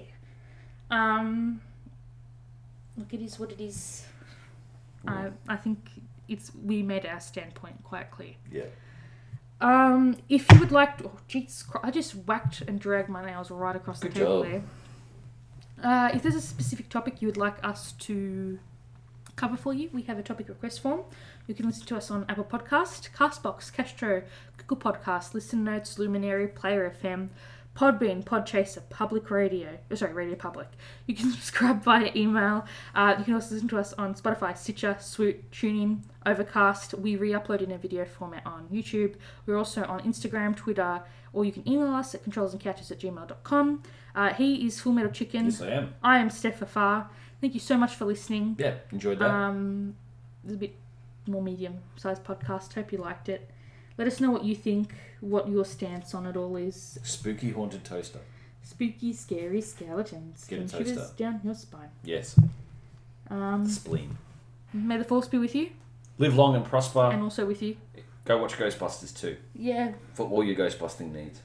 All right. Thank you for listening, everyone, and you shall hear from us in the next one. And we be off. Bye-bye. Signing off. Bye-bye.